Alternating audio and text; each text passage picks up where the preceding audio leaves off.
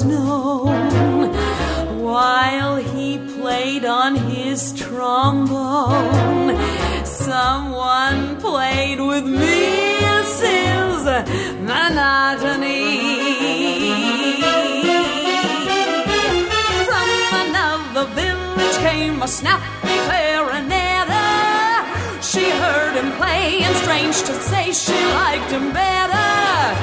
'Twas the end of Mr. Monotony. There's a moral to my song. Trombone players don't last long, and it's right to do them wrong when they've only got monotony to play. And it's not any monotony that's gay. Hello and welcome to Broadway Radio's This Week on Broadway for Sunday, April 3rd, 2022. My name is James Marino, and in the broadcast today we have Peter Felicia and Michael Portantiere. Peter is a playwright, journalist, and historian with a number of books. His new book, The Book of Broadway Musical Debates, Disputes, and Disagreements, will be released in September of 2022 and can now be pre-ordered on Amazon. Peter has columns at Masterworks Broadway, Broadway Select, Encore Monthly, and many other places. Hello, Peter. Hi. Peter, among all those other things, you've also written a what I'm going to call a 5-minute version of The Merchant of Venice. Is it 5 minutes, really? It's probably about 85 minutes. But 85 minutes. But listeners who heard me talk a few weeks ago about The Merchant of Venice and my objections to it, I mentioned at that time that I had whittled down the play to make it leaner and not meaner. And so at the Shakespeare Troupe of Florida is doing it as a benefit on April 23rd in Boca Raton. So I'm really excited to get down there. Jeremy Quinn is directing, who I've known because he has certainly helped out many, many times with our Theatre World Awards. God love him. And so I'm certainly looking forward to seeing this. And what I also have to say, God bless Michael Gallman, the guy who's running the place, because when I sent him the proposal, he answered in 2 days. When I sent him the actual script, he answered in 2 days. I mean, this does not happen. Yeah. People ignore you for years, when you write them, and and when you finally do get them, there's a million excuses. So I always point out that when Moss Hart sent his script of Once in a Lifetime to George S. Kaufman, he thought about something that he had forgotten. So he called, this is in Act 1, he calls him up and he says, Mr. Kaufman, a play of mine was sent to you tonight and today. And George S. Kaufman said, yes, I'm reading it tonight.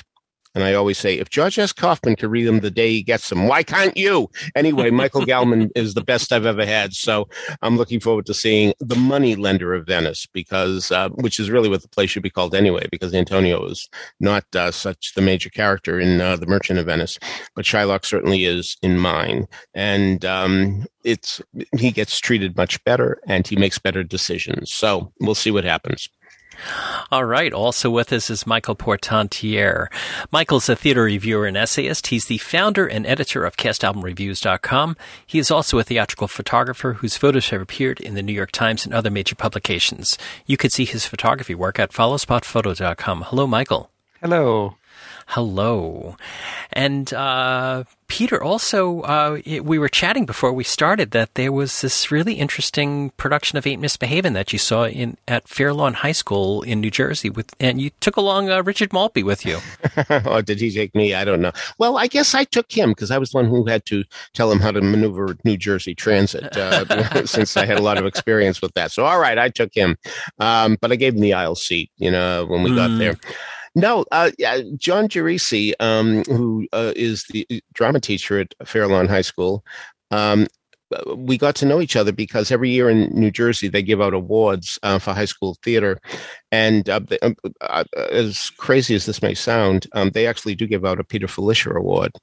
And I understand the laughter. I too truly do. I didn't even have to die to get it. But anyway, the thing is, he won a few years ago. So we've stayed in touch, and he told me he had this radical interpretation of Ain't Misbehavin'. And so that was enough for me to say, okay, I'll get out to Fairlawn and I'll get out to see it.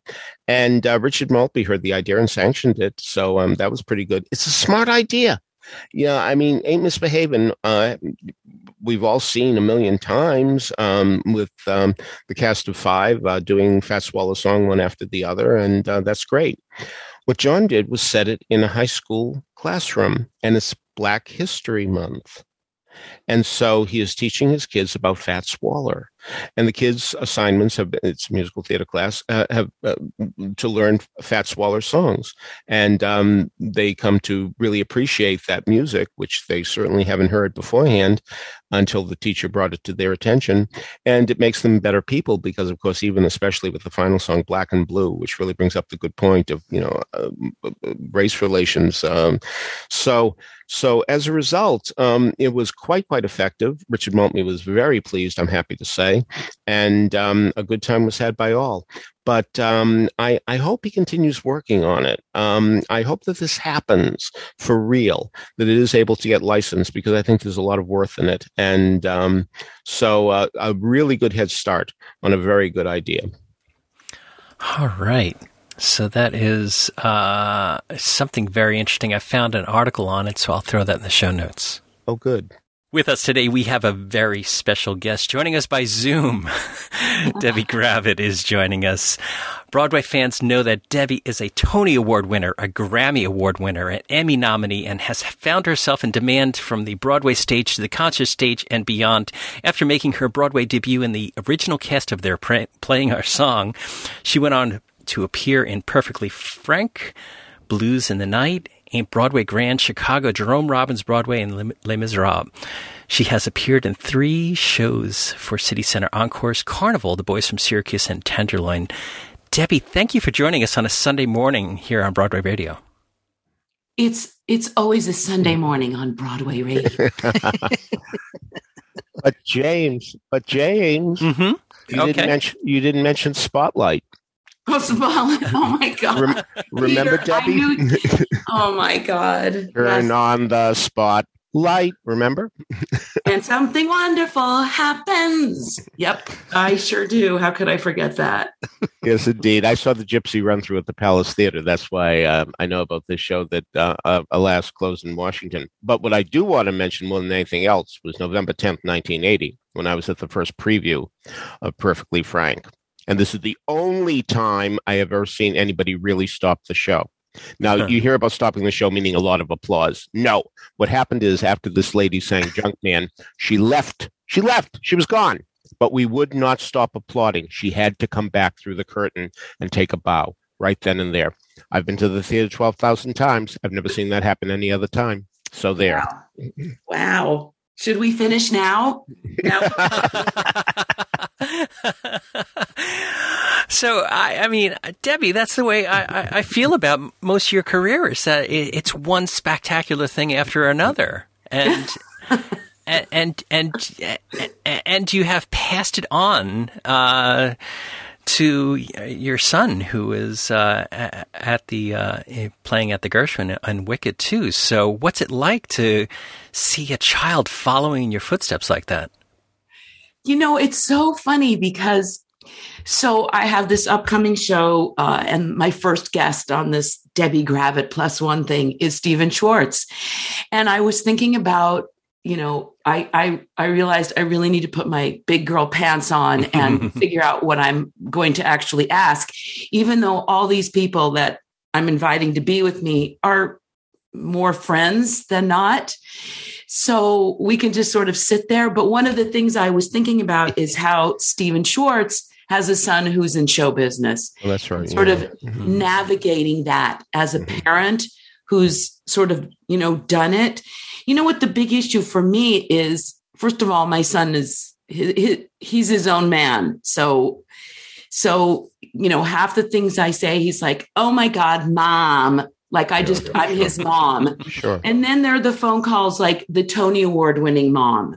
Mm-hmm. So there's always like sort of a differentiating between us with that. I know when he needs me as his mom, and I know when he needs like the showbiz person.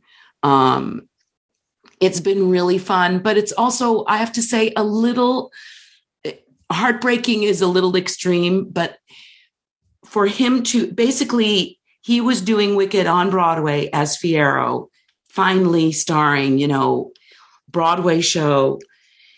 And 2 weeks in, March 12th happened, and we all know what happened. Yeah.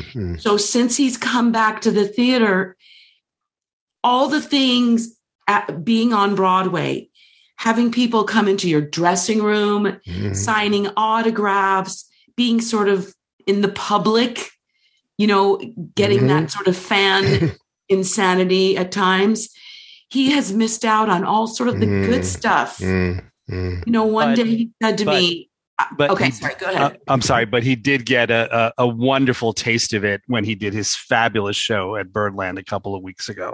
Yes. When everyone in the world was there and it was absolutely packed. I've never seen a more packed house at Birdland than for Sam's show. Yeah, it was pretty, yeah. Yes. So tell us about your show.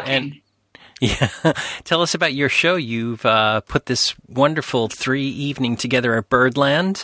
And for those of us who look at this, we say, oh, we have to go 3 times. Mm-hmm. Yes, you do. Yes, you do. I think there are a few tickets available. So I had done one of those, one night only, and you sing a song at Birdland, and Jim Caruso, the wonderful Jim Caruso, who runs the joint partly, said, we have to have you back. What do you want to do? And I went, well, what do I want to do? And I thought about, the older you get and the longer you've been around in our business and you're sort of still standing, it feels like there are like 12 people left at times, which isn't true. Mm-hmm. But those of us who've sort of just gone through it and here we are, we're still here. And I thought I need to sort of take that out for a little run. And I decided the first 3 people I thought about were Stephen Schwartz, Mark Shaman, and Harvey Fierstein. And I just called them and I said, if you're Jewish and in show business, will you please be in my show? Not really. That's what I realized after I did that. Whoopsie. And they all said yes. Of course, this one couldn't do this date and blah, blah, blah, blah, blah. But, and I completely bamboozled Harvey because he was about to do, his book was about to come out. Yeah. And, his publicists were saying this and that. And I said, well, just do it in September and it'll all be, everyone will have read your book by then. So that's how I got Harvey. But I'm really excited about it. I have no idea what I'm doing. Thank you very much. So I'm really excited, though. By the way, I looked it up. We last spoke with Debbie on May 1st, 2016. Oh. So it's been a while. But also, how amazing is this? On that same podcast, we talked about The Father, Long Day's Journey into Night, Tuck Everlasting, Dear Evan Hansen, Waitress, American Psycho, and Fully Committed. That was quite a full podcast. Wow. So Debbie, what kind of band are you putting together for this thing? It's a huge band. It's a piano. The idea is that with Stephen, I did concerts with him. We did concerts before Wicked opened, believe it or not. And my personal claim to fame is that I sang Defying Gravity before anybody. I literally went to his house. We live in the same fictional Connecticut town. And I sat down at his incredible Meigenbergen, Horfersteinen way, and I don't know what kind of piano. So amazing. And, it was, 120 pages, and I sort of pretended to read music. And there was Defying Gravity. And of course, it was mind-blowing, to say the least. And we did these concerts. And what's fascinating, which I don't know how to say this, but I guess I'll just say this, is that when we first started doing these concerts, there would be like 75 people because Stephen Schwartz just was not a household name at the time. Wicked hadn't opened. And then obviously the more the longer we went and Wicked Now was open, it completely changed that. So, Stephen and I have been through it. We've been through it. I've never been to one of his shows. It's the same with Mark Shaman. I've known Mark Shaman since he was a little pisher. For those who don't know what that means, like he was barely out of diapers. I mean, I had just come to the city and I couldn't believe there was this guy who played the piano the way he did. And, anyway, and he started doing arrangements for me. That was like his first, orchestrations, and he was at my wedding. So we've stayed pals through all of this. It's fascinating to go through this life with these people. I don't have to tell you guys. You guys know everybody, and what time does for all of us. Have you gotten to see Plaza Suite yet? I have not, because Mark wrote some really great music. I agree. For the like to go into each scene, like you want to write lyrics to those songs. They're I so agree. bouncy. I thought it was terrific too. Yeah. He is. I think that Mark is a complete genius who his brain. He's just got one of the. It reminds me of Marvin Hamlish. Like they just can't turn it off. They can't turn it off. He's called me 2 or 3 times, singing a song to me saying, is this a song already? Because he's got so much in his brain. And I'm always like, Mark, that's a song that's from, the original Mary Poppins or, something like that. What was the Harvey connection? How'd you get? Well, Harvey also lives in my town. I see. And we're sort of buddies. We're buddies. We, have lunch and go to Stop and Shop and run into each other. And Harvey inevitably is telling me how, he's just got to stop. He's really upset because, he doesn't want to do anything, but he does have 7 projects in the wind. And I always slink away going, I am a complete unworthy person in show business who does not have 7 projects happening at once. Well, we're glad you have this one though. Yeah, me too. So, Deb, you basically live in Schmigadoon, Connecticut. That's correct.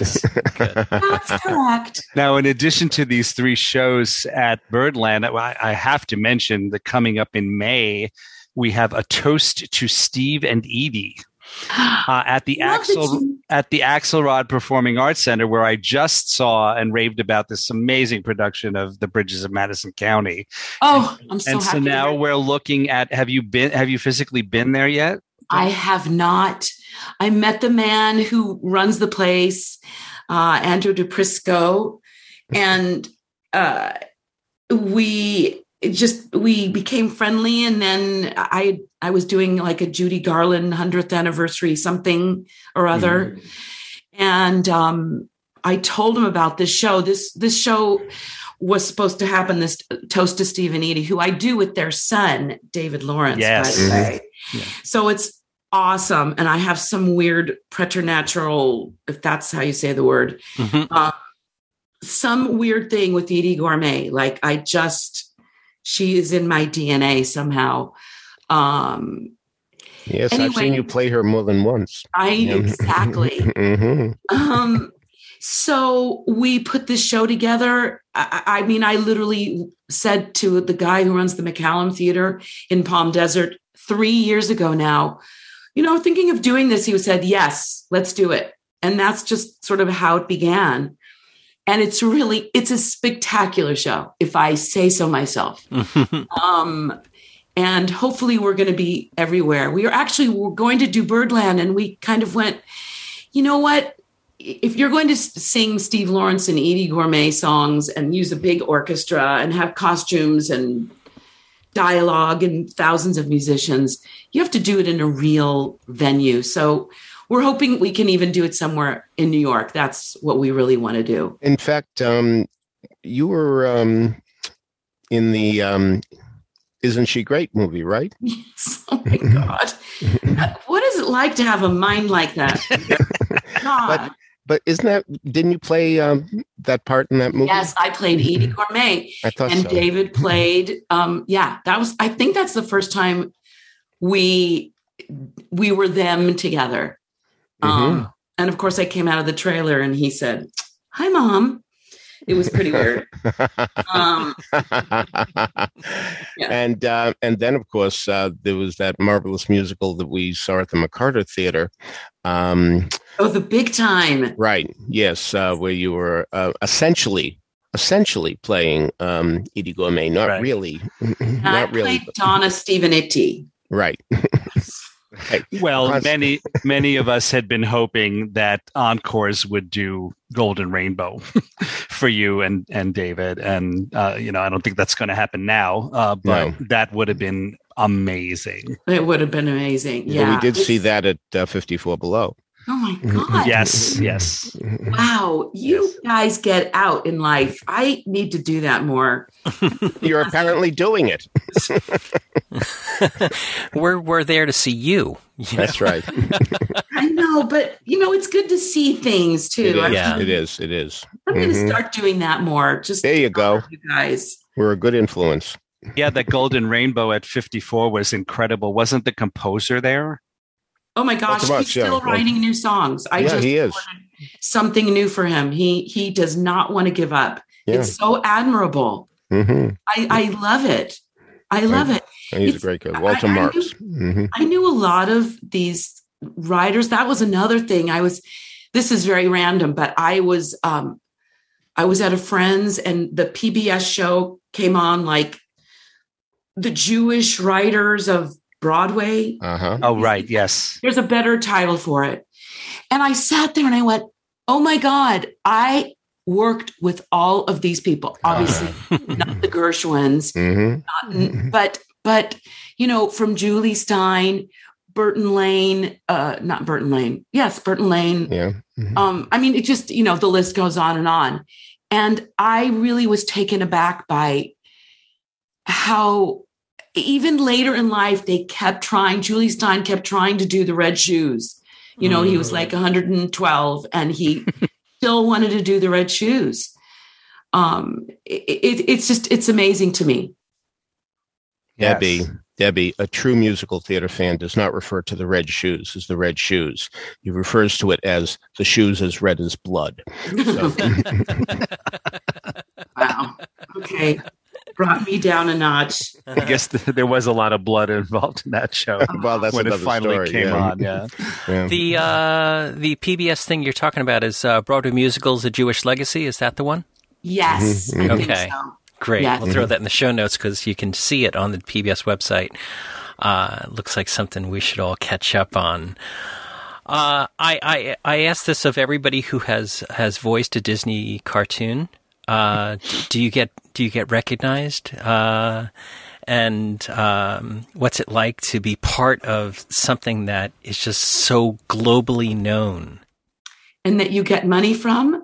That's also good. Yeah. Mailbox money, we call it. Well, that was like 100 years ago, which is so funny. And what's so funny about being in The Little Mermaid, she's got it bad. Thank you very much. Is that I auditioned, and of course I don't sing. I'm not one of the singing sisters. I'm one of the speaking sisters. I think, it's incredibly fun. I think, I have a Tony Award and, traveled the world singing, and all people really want to talk about is The Little Mermaid and my son.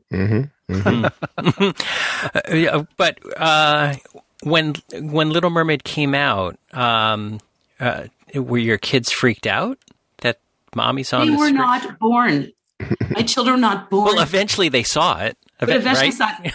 Very proud.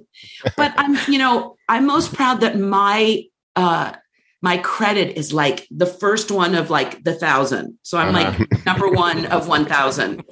And that's thrilling for me. I mean, it's amazing. My Alan Menken is another pal of mine, and it's. Do you play tennis with him and Stephen? I have, because they do that tennis every Sunday morning. We can't get them on Broadway radio because they play tennis. Yes. I've been to both their tennis courts. I don't even get me started on their homes.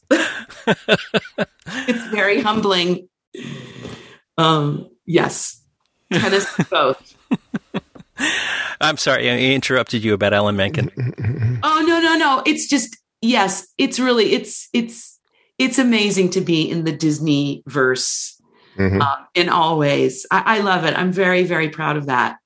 And, it's like everything else. I'm like, where is the next one? I want to do another one of those. Yeah. But I think a lot of stuff I've done is sort of one and done. Thank you very much. So, I want to remind listeners that your show is coming up, and you have, as you mentioned, spread across different times. You have April 11th with Stephen Schwartz. You have May 9th with Mark Shaman. You have September 12th with Harvey Fierstein. All at Birdland Jazz Club. We'll have links to that in the show notes. Debbie, thank you so much for joining us on Broadway Yes, Radio. indeed. It is so my pleasure, and hopefully next time I will know how to plug my Yeti in. That's important. That is important. Thank you, Debbie. Thanks, Bye. guys. Have a great day. Bye. You too. Came a snappy clarinet. She heard him play, and strange to say, she liked him better.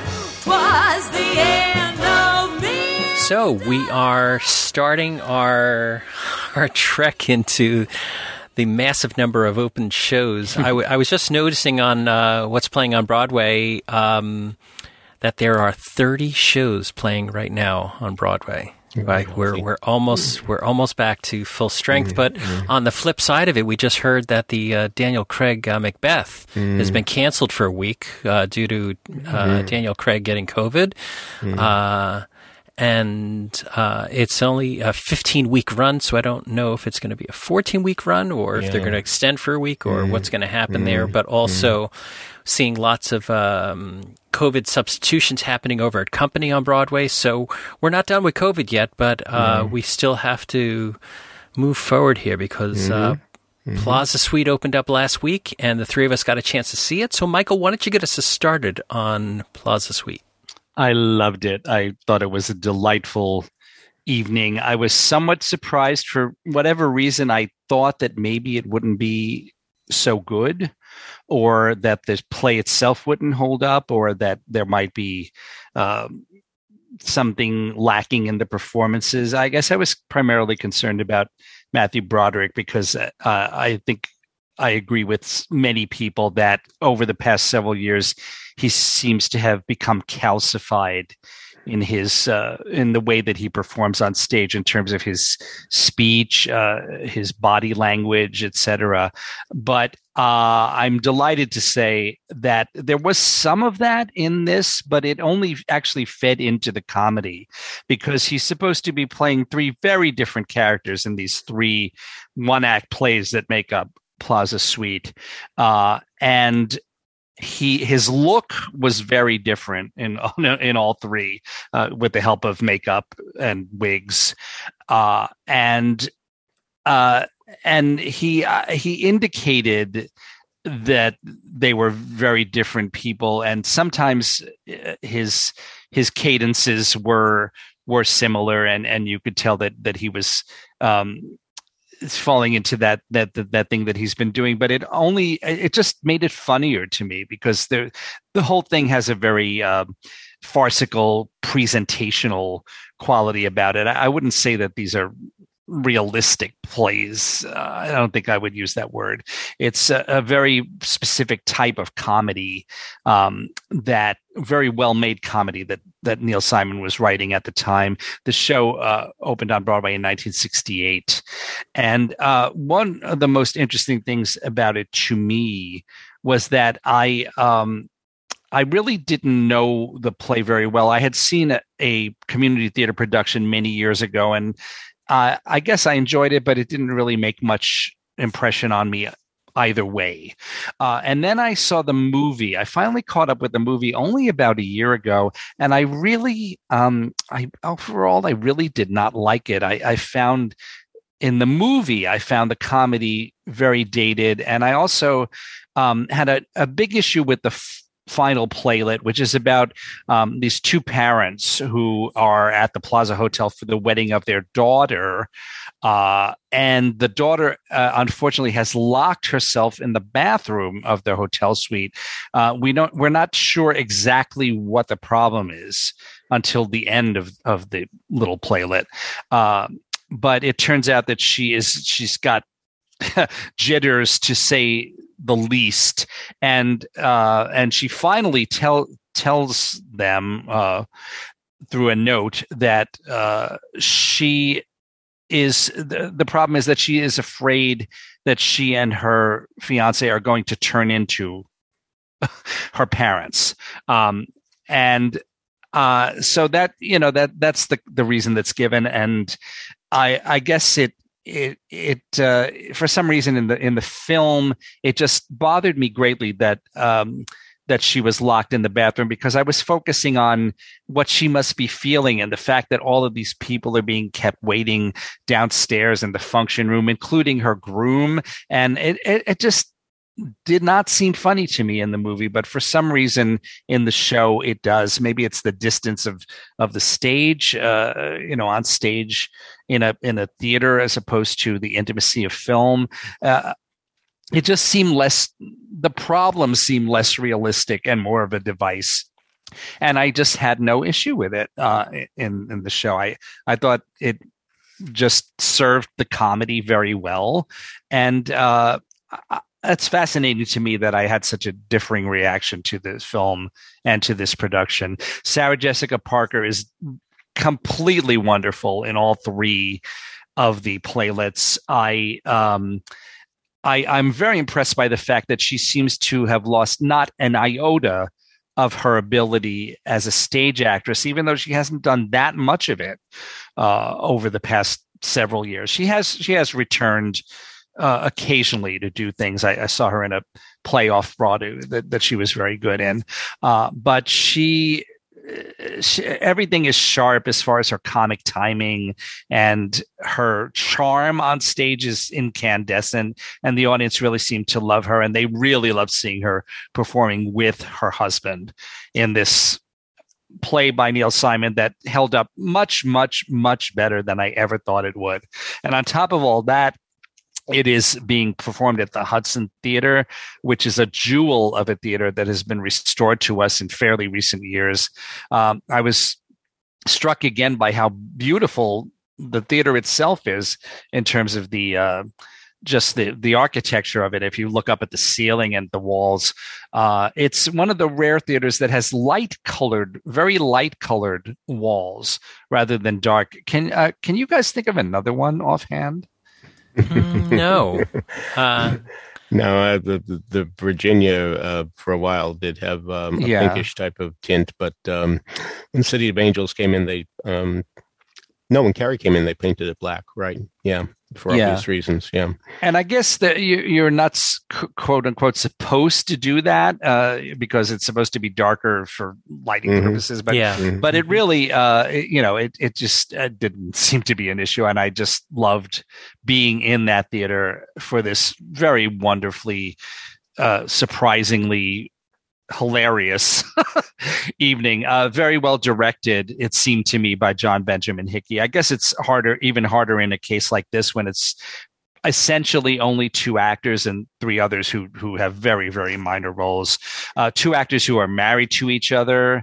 I guess it's even harder to determine how much the director did, but I know apparently he is quite a close friend of Matthew and Sarah, and one might have viewed it as nepotism. I mean, John Benjamin Hickey is not primarily known as a director, but it seemed to me that he did a really terrific job with it, and I would urge everyone to go see this because it just was thoroughly enjoyable. Rob Johnson adds in the chat room that the Helen Hayes has lighter walls since the renovation. I can't recall. They did. But they also did that weird thing to it with those weird designs on it. Yeah. So, Peter, what's your take on Plaza Suite? Well, I have a big history with this play. When I was a high school teacher, I directed the third play. And the actress who played the wife has gone on to win a Tony Award, but not as an actress, as a costume designer, Susan Hilferty, who has certainly had a number of credits. But anyway, she was terrific in the show, and so was my leading man, Paul Regan, terrific. So, and then I directed in community theater once, so it's a play I know well. So I came with preconceived notions, but what I wasn't prepared for was the fact that Matthew Broderick and Sarah Jessica Parker were going to be so beloved that, tell me, Michael, if this happened to your performance, James, if it happened at yours. They got entrance applause each of the 3 times. Yes. Mm-hmm. Did that happen to yours too? Yes, did. I've never seen that happen. So that's really shows that people came wanting to love them, and certainly they got what they came for. I do think there's a problem with the set design for that third play, and I think the action should have been pushed farther out, because if you're on the extreme right side, and this is really a warning, you can't see that door, and there's a lot of activity that comes when they're trying to get that girl out of the bathroom door. So I think that's a real problem, and I think the set should have been pushed forward so everybody could see everything. Peter, let me interrupt you for a second. Did you guys hear what happened opening night? No. Oh, yeah. Right. That Matthew ran through the door and broke into it. And right. Yes, I did hear that. He literally broke through it. Yeah. Oh, I did hear God. that. So that was something I think that was a problem. A minor detail, I'll grant you, but I think when that girl comes out of the bathroom, she should wear a very traditional wedding dress. Yeah. I know it's 1969, and I know that styles were changing, but I think people expect a bride to be in a traditional wedding dress, and I think that would make the message a little more aware, too, that this was a big plaza wedding. Now, somebody could counter-argument and said, yes, but don't forget this girl is thinking along the lines of marriage may be a problem, that indeed, so she's a forward-thinking woman and therefore would choose a forward-thinking dress. And I can entertain that argument as well, but I do think a girl entering in a spectacular wedding dress is something that would have made a much more potent visual image. So I was very worried about the second play, because this is about Jesse Kiplinger, a big Hollywood producer from Tenafly, New Jersey originally, but it's 17 years later and he's really made his mark. He doesn't make classic films. No, he makes that very clear. He makes popular films, but nevertheless, he's made a fortune. He's now living in Humphrey Bogart's old house and so on and so forth. And he wants to meet his old girlfriend from 17 years ago. And yes, he does want to seduce her. And I thought, whoa, in the Me Too era, this is going to be a problem. No, it really isn't, because you can tell that she comes there hoping that this is going to happen too. She denies it, but we know what she's. There are plenty of setups where I'm going to leave. Stay 5 minutes. I can't.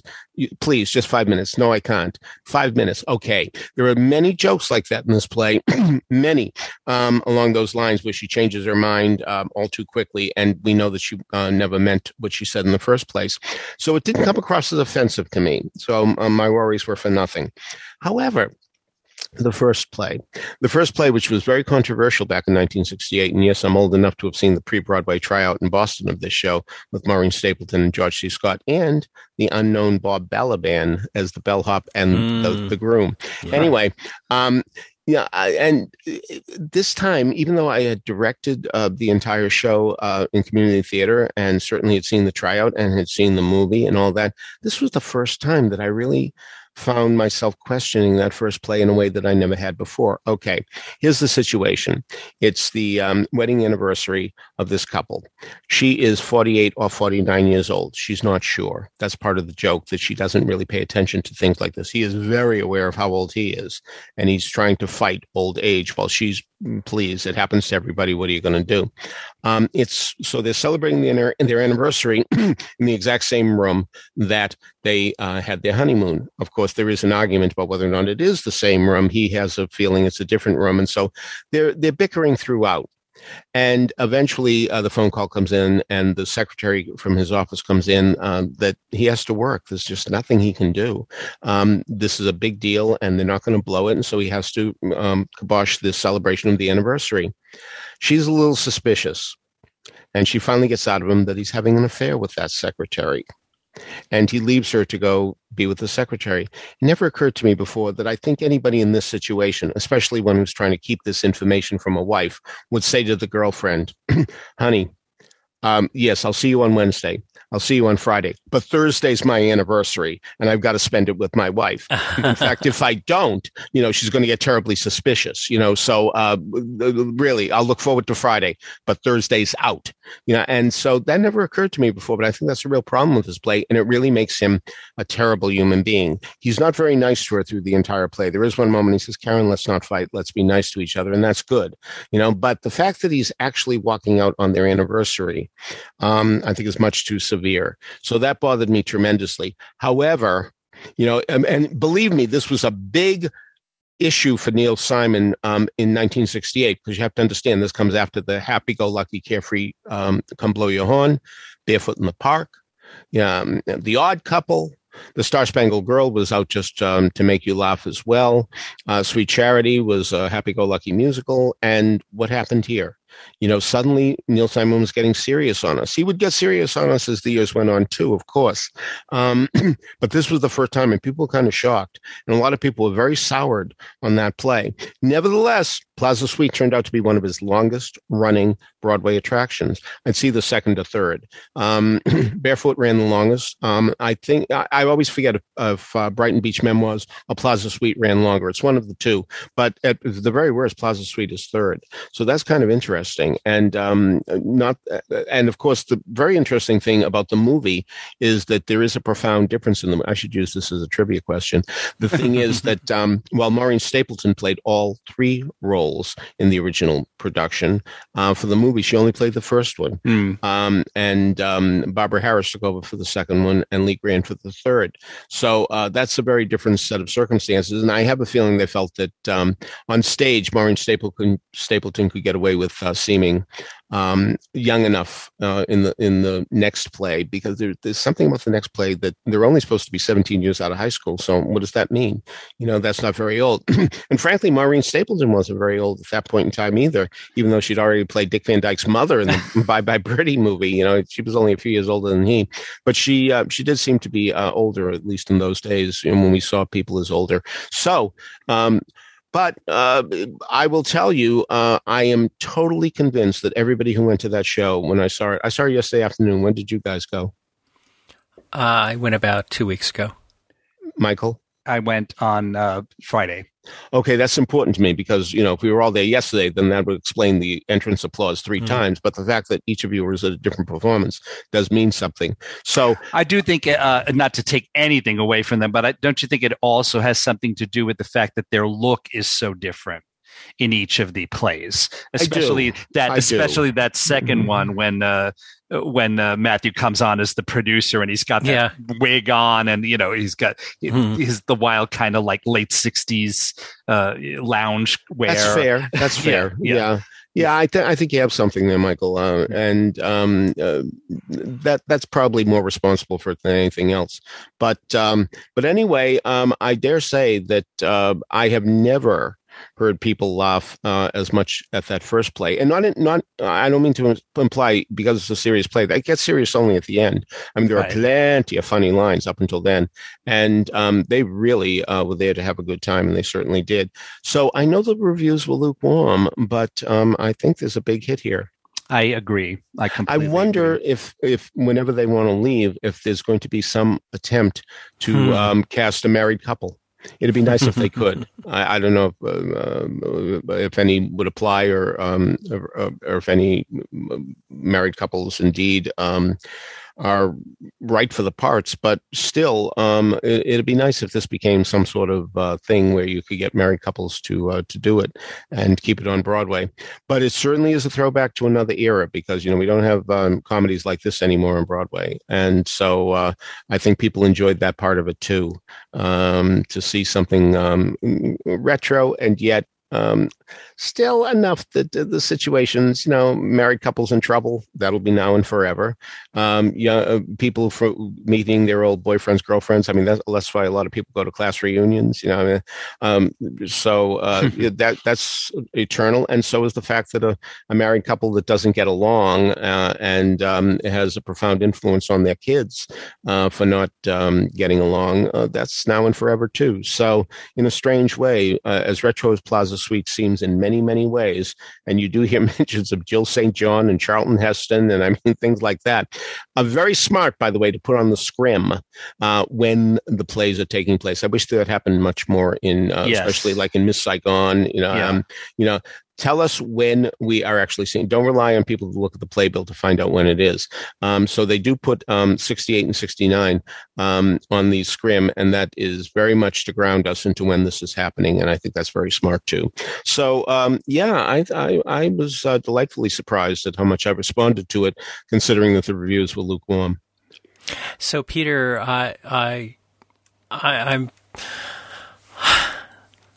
I'm in the minority here. I really didn't enjoy this production. Uh-huh. And it's funny what you said, because you brought up the fact that you felt that it was a hit. Maybe they would try to recast it. And I was thinking exactly the opposite. I was like, if it weren't Matthew and Sarah Jessica Parker in this production, would it have been done? And I don't think so. Oh no, absolutely not. But I don't think it exists beyond them. Although Will and Jada Pinkett Smith have some opening in their schedule, perhaps that they can do it. Perfect. So I mean, I felt like it just went on and on and on forever, and that while I thought that Sarah Jessica Parker was doing wonderful, wonderful work, and I thought Matthew was fine. I just didn't see the reason to put this on a stage again. But, if people enjoy it, and people in my audience were really enjoying it, they were there not for the Neil Simon play, but for Matthew and Sarah Jessica Parker. And what's been interesting is that I've not seen Matthew do any press about his history with Neil Simon. And, and certainly that's. I wonder what Matthew has to say about the Neil Simon in the different parts of his life and his career, and how he feels about it. It certainly made his career. It sure did. Sure did. And that's really wonderful. And it's wonderful to see a couple really flexing their muscle. One of the common acting exercises that if you're taking an acting class is called 5 through the door, and you have the same things and you have to do 5 different interpretations of it. And here you basically have 3 through the door here, where they're taking on 3 very different characters in different stages of their lives. And I think that it's a great acting exercise.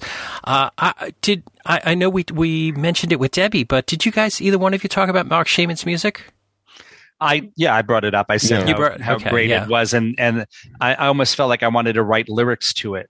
Yeah, because it was so bouncy and melodic. I thoroughly agree. Yeah, really, really wonderful music. Yeah. Before we give people the wrong impression, there's not very much of it. No, I doubt if it amounts to 3 minutes, but nevertheless, it's really good. Yeah. So. That is... well, let me ask you this, James. Yeah. And that is, was this the first time you've ever run into this property? Yes. It is. I've not seen the movie. I've never seen it before. Okay. So I didn't have any preconceived notion of what it was going into it, other than maybe it was that I was expecting a Neil Simon comedy. Maybe that was it. I don't know. But and certainly... was not a Neil Simon. All right. So, in fact, were you surprised that the first play took this very dramatic turn? No, I sort of saw it coming. There are hints, God knows. I saw it coming that he was not very excited to be in Sure. Right. At the plaza, and that he had, he kept on saying he had work to do, and he kept on putting her off. So I sort of saw that whole thing kind of, you put the gun in the scene, it's got to be used. Yeah, no, I agree with that. And the clues are all there. But I was just wondering, with Neil Simon's reputation mostly as a gagmeister, if you felt that the play was going to just be funny top to bottom. That's what my point. We should mention, I thought Sarah looked amazing in all. Yes. In all, well, not the last one so much because she's wearing that big hat and but the first two. And actually, I thought she should have looked a little frumpier in the first one. That the fact that she didn't look frumpy in the first one, I think, changed our reaction to that play. Perhaps. Yeah. Was the I'm forgetting here, and I don't have my playbill right in front of me. Is the secretary assistant in the first scene the daughter at the end? Yes, she is. Okay. I totally didn't connect that, but yeah. All right, so that is Plaza Suite. It's scheduled through June 26, 2022, and I'm assuming we'll be hearing more about that as award season comes around. So, Peter, you got over to the Ethel Barrymore Theater to see Paradise Square. So tell us what you think about this new musical. Oh, I thought it was terrific. I enjoyed it immeasurably. Well, I wonder if I can say that. It's not a pleasant story. I admired it.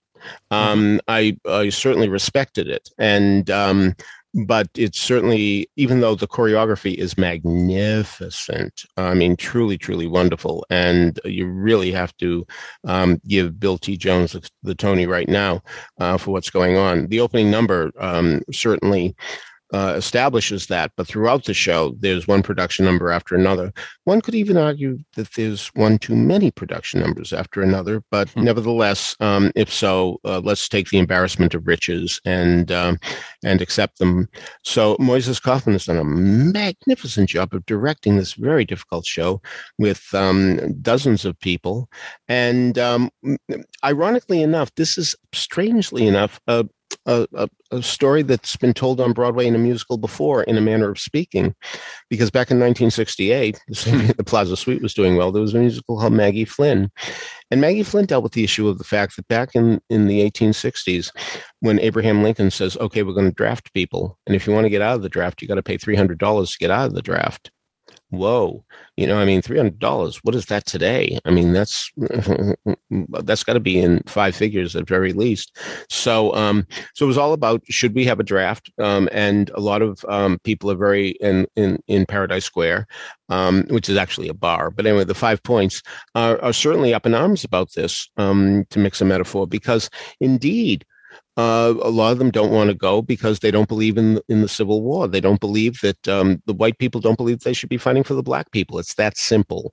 It's too simple, but it's that simple. And as a result, that's the conflict in the show, whether or not people are going to go peacefully and be drafted or whether they're going to resist. And there were riots about this. And certainly bad things did happen to a lot of people as a result of what's going on here. So it's really wonderful that this original musical, it was conceived by Larry Kerwin in a very different type of form. It was going to be all Stephen Foster songs. There's only a few snatches of Stephen Foster songs left. But Christina Anderson and Craig Lucas, I don't know if one succeeded the other. I don't know if they worked together in the same room. I have no idea. But anyway, they've come up, and Larry Kerwin gets credit too. They've come up with a pretty arresting book. And we really get invested in these characters, so much so that we really care about what's going to happen to them. Now, Paradise Square is the bar run by Nellie O'Brien, played by Joaquina Kalukango, who I think has to be the front runner for the Tony Award. I know I'm mentioning Tonys a lot here, but let the achievement fit the achievement. So tremendous, tremendous performance as a woman who sees her husband go to war, in fact, wonderfully played by Matt Bogart. He goes to war, and she has to, it all falls on her to run the place, and she's really up to the challenge. There's no question about that. And she's just magnificent in dealing with everybody. Well, indeed. One slave has killed his master and has escaped to the north. And should she harbor him? She doesn't quite know that things are as bad as that. We find that out later. But nevertheless, she does harbor him, and well, there's going to be a price to pay for that as well. And how they find out about him is a very clever maneuver, and has a lot to do with Stephen Foster, who unwittingly spills the beans unwittingly. And I'm telling you, it was so incredible when the audience got wind of what was happening. I heard such a moan, a collective moan. I would say at least 40% of the house moaned when they saw that this young man that they really came to care for, his name is Washington Henry. That's not his real name. That's his alias. Sidney DuPont plays him phenomenal. So things really get tough there. And then we're also very interested in Owen Duignan, played by A.J. Shively, who's an Irish immigrant who comes to America expecting to see the streets paved with gold. And he says, now I see they're covered with piss. And he mentioned some other thing, too. I don't remember what the other one was. So the American dream certainly becomes a nightmare to him very, very quickly. And, of course, he's eligible for the draft. All of a sudden, you come to America, you think you're going to get a job, you think you're going to be rich and famous, and now you're about to be drafted. I mean, whoa, so all these situations are really very, very, very arresting. Jason Howland, who conducted as well, by the way, did the music, and it's stirring and wonderful. A lot of terrific anthems. And so that's really a great asset to the production as well. There are two lyricists, which I don't know who has succeeded whom, or again, if the same type of thing happened, to work together in conjunction. But Nathan Tyson gets first billing, very good lyricist. And Marcia Sayre is the other lyricist. I will say that their basic rhymes, along the line of the June Moon type of thing, there are very few dazzlingly clever rhymes, and that's not what they wanted to do. These are simple people, and so as a result, they didn't deal with anything of a clever nature, but they're certainly in character, and that's what we want lyrics to be, and they certainly are. So here's whatever we want to say about Garth Drabinsky, and Lord knows we can say it. The fact remains that he does take on ambitious, intelligent projects, and this is certainly what I mean. This is in a way, I'm sorry to say this does seem like ragtime light, but still, there's enough potency here to really, really affect you. And I cannot talk about this without mentioning Nellie O'Brien's 11 o'clock number. Again, applauding during a number, we see that occasionally, and standing after a number, we see occasionally, but only occasionally. And every audience member I know who has gone to see this during previews told me there was a standing ovation at the end of Let It Burn. And there was last night, too, when I was there. So I give this show every possible break. I hope it happens. I want this to succeed because it's an intelligent, ambitious, sincere show. And it has a lot to say about race relations and immigrant relations that remind us that here we are, all these decades later, more than a century, and it still hasn't been solved. And let's hope that this helps people to appreciate the values that we need them to appreciate. So, yes, Paradise Square. So the elephant in the room is that Garth Drabinsky. Sure. Is this going to be something that the Broadway community holds against Garth, or do you think that they'll be able to overcome this? I do suspect that they're going to judge this show on its own merits because the merits are considerable. Linda, my girlfriend, said to me, just what I said to you about the fact that he chooses ambitious projects, and she's the one who brought that up. And I think that is going to overcome everything else.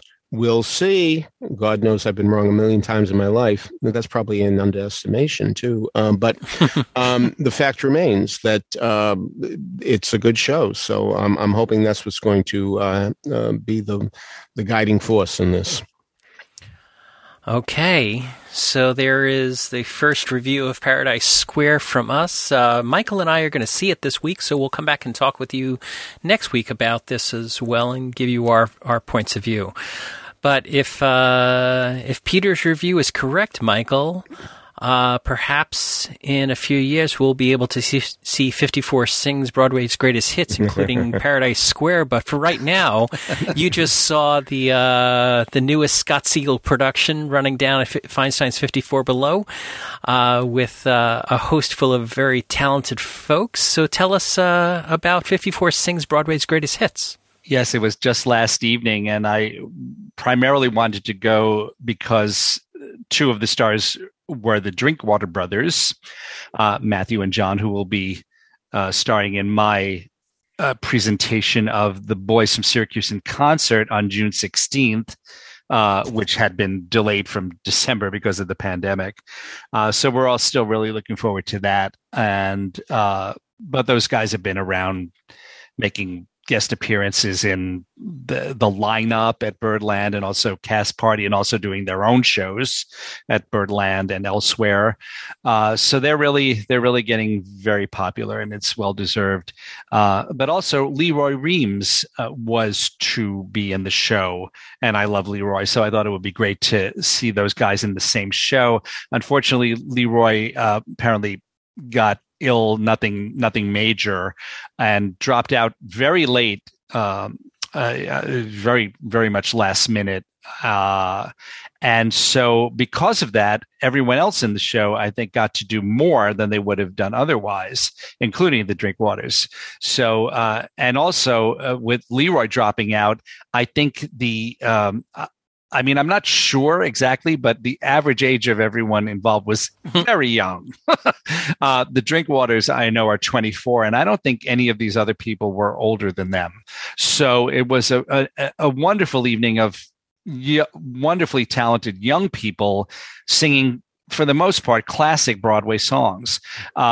Matthew early on did Sit Down, You're Rockin' Boat, which I was reminded that he had played Nicely Johnson in a high school production, or maybe it was even junior high school, of Guys and Dolls. So it was fun to see him do that as an adult. John he made the most amazing choice. He did Betrayed from the producers. And it just brought the house down, even out of context. I mean, there's so much of that song that refers to other things that happen in the show. Sure. But whatever, the audience he got a tremendous ovation afterward. It was an amazing moment.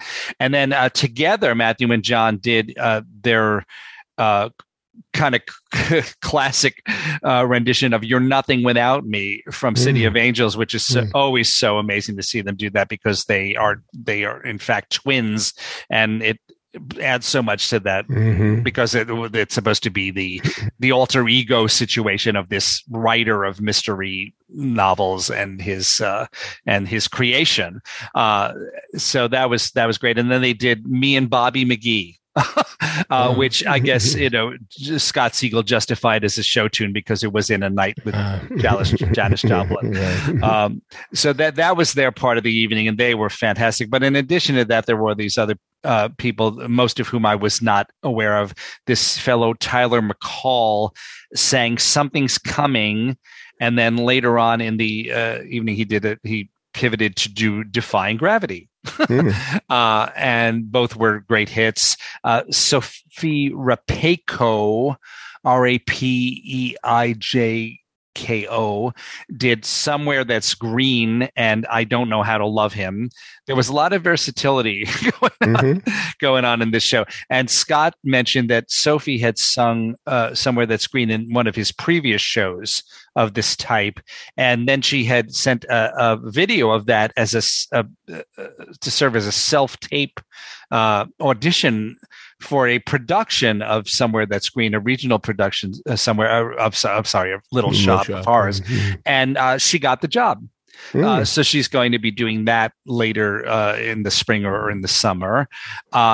This other incredibly talented young woman, Stephanie Bacasto, sang Till There Was You and Popular from Wicked. And then the the last person on the bill was a fellow named Christopher Bryan, who sang Empty Chairs and Empty Tables from Les Mis and Beautiful City from Godspell. This was all with the great Mark Hartman as the pianist musical director. And it was just it really was a superb one of these evenings. For whatever reason or reasons, it was absolutely packed. I had gone to some of Scott's previous 54 Sings Broadway's Greatest Hits, and they weren't quite so full. He does so many of them. Mm-hmm. It's a regular occurrence there at 54 Below. But this one, maybe it was partly because it was a Saturday night. I don't know. It was really packed to the gills, and the energy in the room was amazing, and it was a fabulous night to be there. And I'm so glad I went on very, very short notice. Yeah, the list of all the different performances on the 54 website, you have a tremendous number of opportunities to go see this, which is awesome. That is really, really wonderful. So that is Michael's review. Let's move on to the next thing, which Peter got down to Greenwich House to see the Ars Nova production of Oratorio for a Living. So Peter, tell us about this. It's hard to tell you about it because it's very hard to understand what's going on. One of the reasons it's hard to understand what's going on is a lot of people are singing at the same time in the oratorio style, which you would expect from the title. They do give you a book with the actual lyrics, the entire script. There you are. It's not that long. It's only 90 minutes. However, much of the time you're in darkness. I don't mean utter darkness. I mean, but too dark to read. So when the lights come up, you saw people zipping through their programs to seeing where they were, what was going on. So it's very hard to understand. However, that aside, and of course that's a big if, I'll grant you, the music by Heather Christian is phenomenal. Whoa, really, really something. These aren't really songs, and these aren't really lyrics. I mean, they're almost pieces of prose that are put to music, but the music is extraordinarily arresting. It's not the most comfortable place to be in. If you've been to Greenwich House before, it's been completely refigured. It reminded me very much, if you saw Hadestown at the New York Theater Workshop, they built these bleachers, and you sat, it's stadium seating. There's only 4 rows, maybe 5, but very few rows. And you sit on wooden folding chairs, so it's not the most comfortable situation, but you may feel it's well worthwhile for the music. Again, don't be surprised if you have no idea what's going on or how it all fits together. Very hard to do that, but it's not hard to adore Heather Christian's music. I usually have no idea what's going on, so I feel right at home. So, you also got down to the Cherry Lane Theater to see Coal Country. So tell us about this. Yes, this is very easy to see what's going on, and even though some of it is very painful. This is the story of what happened to West Virginia miners in, I think, 1981, when a mine collapsed. Of course, much of it due to negligence through the people who own the mine, and there were settlements made. But as much as money can help solve some grief problems, it doesn't solve them all. And we heard about that day from various people. It's all based on actual interviews that the writers did with Jessica Blank, Eric Jensen, and Steve Earle. By the way, Eric Jensen had to take over a part the day I went. He was on book, but he was very effective. But anyway, they went down there and they talked to the people and they put together a show. And Audible, which has really become a big producer here in town, God love them, is sponsoring it. And it did start off Broadway, and now it's moved to the Cherry Lane, where I hope it runs forever, because it's so effective and so affecting to hear these people tell about that day when it was just another day when it started out, of course, and it wasn't another day by the time it ended. To me, Mary Bacon is always a standout. He's one of these people that I imagine most of our listeners have no idea who I'm talking about, and I wish that weren't true, because she is such a spectacular actress. She has done so much good work with the now defunct, sad to say, Tact Theater Company, which was so wonderful, bringing a lot of terrific revivals. And here she is in this show, again, a wife, having to deal with the fact that her husband may very well have died in this accident. And this is a case where you can say with his life, there's hope. She doesn't, of all the people, it seems like she's the one whose husband is missing the longest. And you know that missing means dead. You know that, but you convince yourself that missing means missing, and that by some miracle he's going to survive. And it's very moving. They've given her great stuff to say, but it's very moving the way that she delivers it and talks about her life with him and without him. So a very effective piece. Again, not a show for good times. Not a good show to take the kids for a birthday. No, of course not. But very, very effective on its own terms. And I wish it extraordinarily well. All right. And finally, for the morning, we are going to talk about something that's happening tomorrow. So Michael's going to preview Brian Stokes Mitchell and Seth Rajetsky at Town Hall. So give us the info, Michael. Oh, yeah. Just that Seth does these shows at Town Hall where he basically sits with the star and they talk, and then the star at regular moments gets up and sings with Seth playing. And I've been to a few of those, and they really are great. You really get to learn a lot about the star in question that you might not in other situations. The one that really stands out in my mind was the Jeremy Jordan one. Weren't you at that, James? I was there. Yeah. Yeah. Mm-hmm. But there've been several, and Seth is really, really so good at that. And choosing the people and then asking the right questions and then playing so well for them. So it is Brian Stokes Mitchell, who we don't see that often anymore. And of course he gained a special recognition during the pandemic for his serenades that he was doing from his balcony of his. I was going to mention that. Yeah, his window of his apartment. I was going to say, I bet you that Seth brings a window out on stage for him to lean out of and sing. Maybe. Anyway, yeah, of course, Stokes, as he likes to be called, is one of the Broadway musical theater greats. He was a guest on our podcast some years ago, and it's always a privilege to see him, but I guess even more so now that his appearances are less frequent.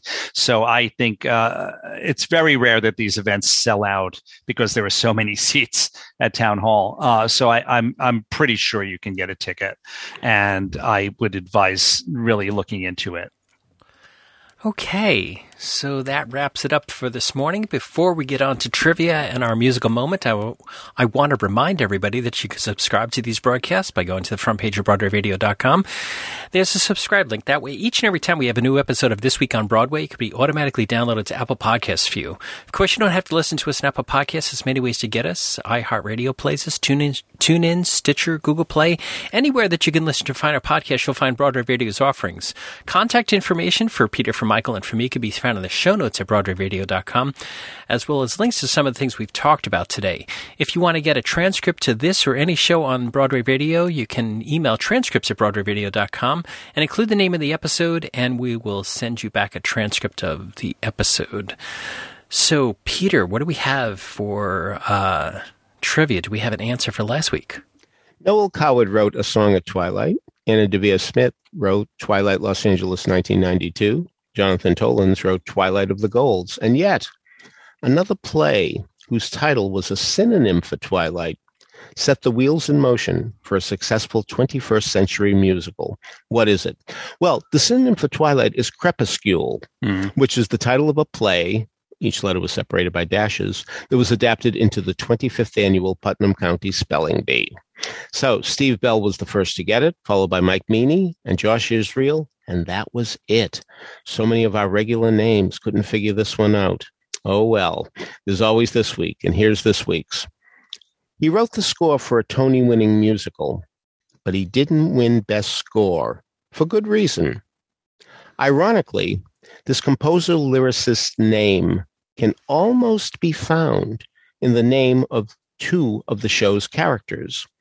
The composer's lyricist's first name was the surname of one character.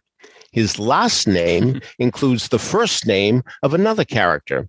Who is he? Who are they? What's the show? Okay, if you have an answer for that, email us at trivia@broadwayradio.com. We'll let you know if you're on the right track. So, Michael, what do we have in this week's musical moment? Well, we had a lot to choose from for Debbie Gravitte, especially because I listened back to our podcast with Debbie from May 2016.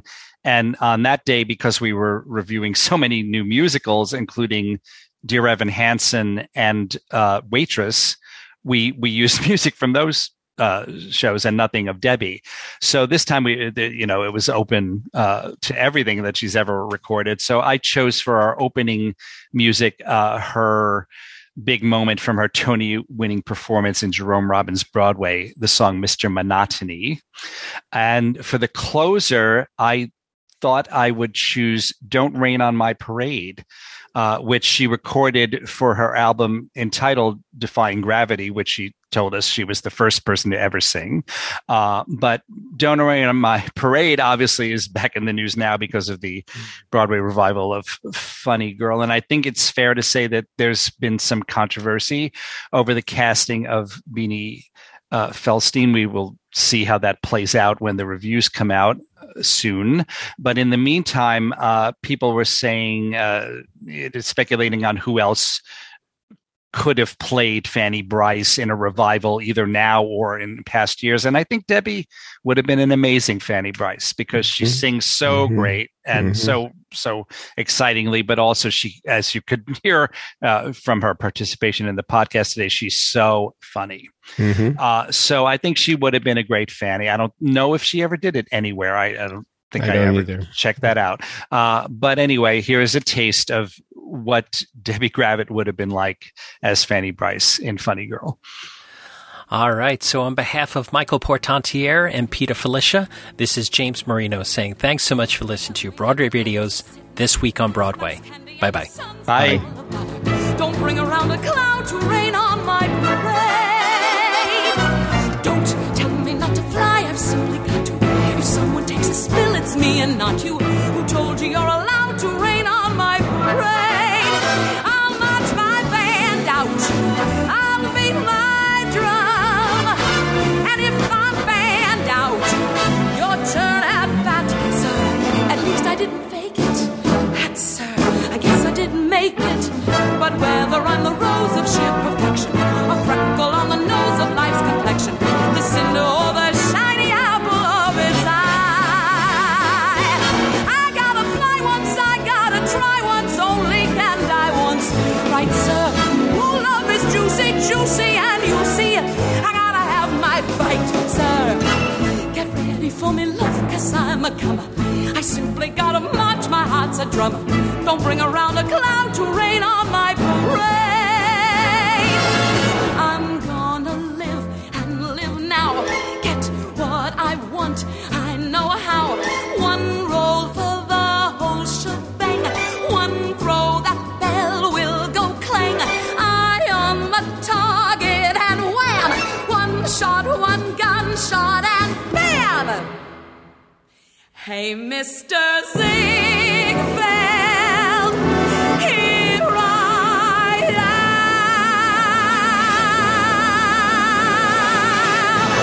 I'll march my band out. I'll beat my drum. And if I'm banned out, your turn at bat, sir. At least I didn't fake it. Hat, sir. I guess I didn't make it. Get ready for me, love, 'cause I'm a comer. I simply gotta march, my heart's a drummer. Nobody, no,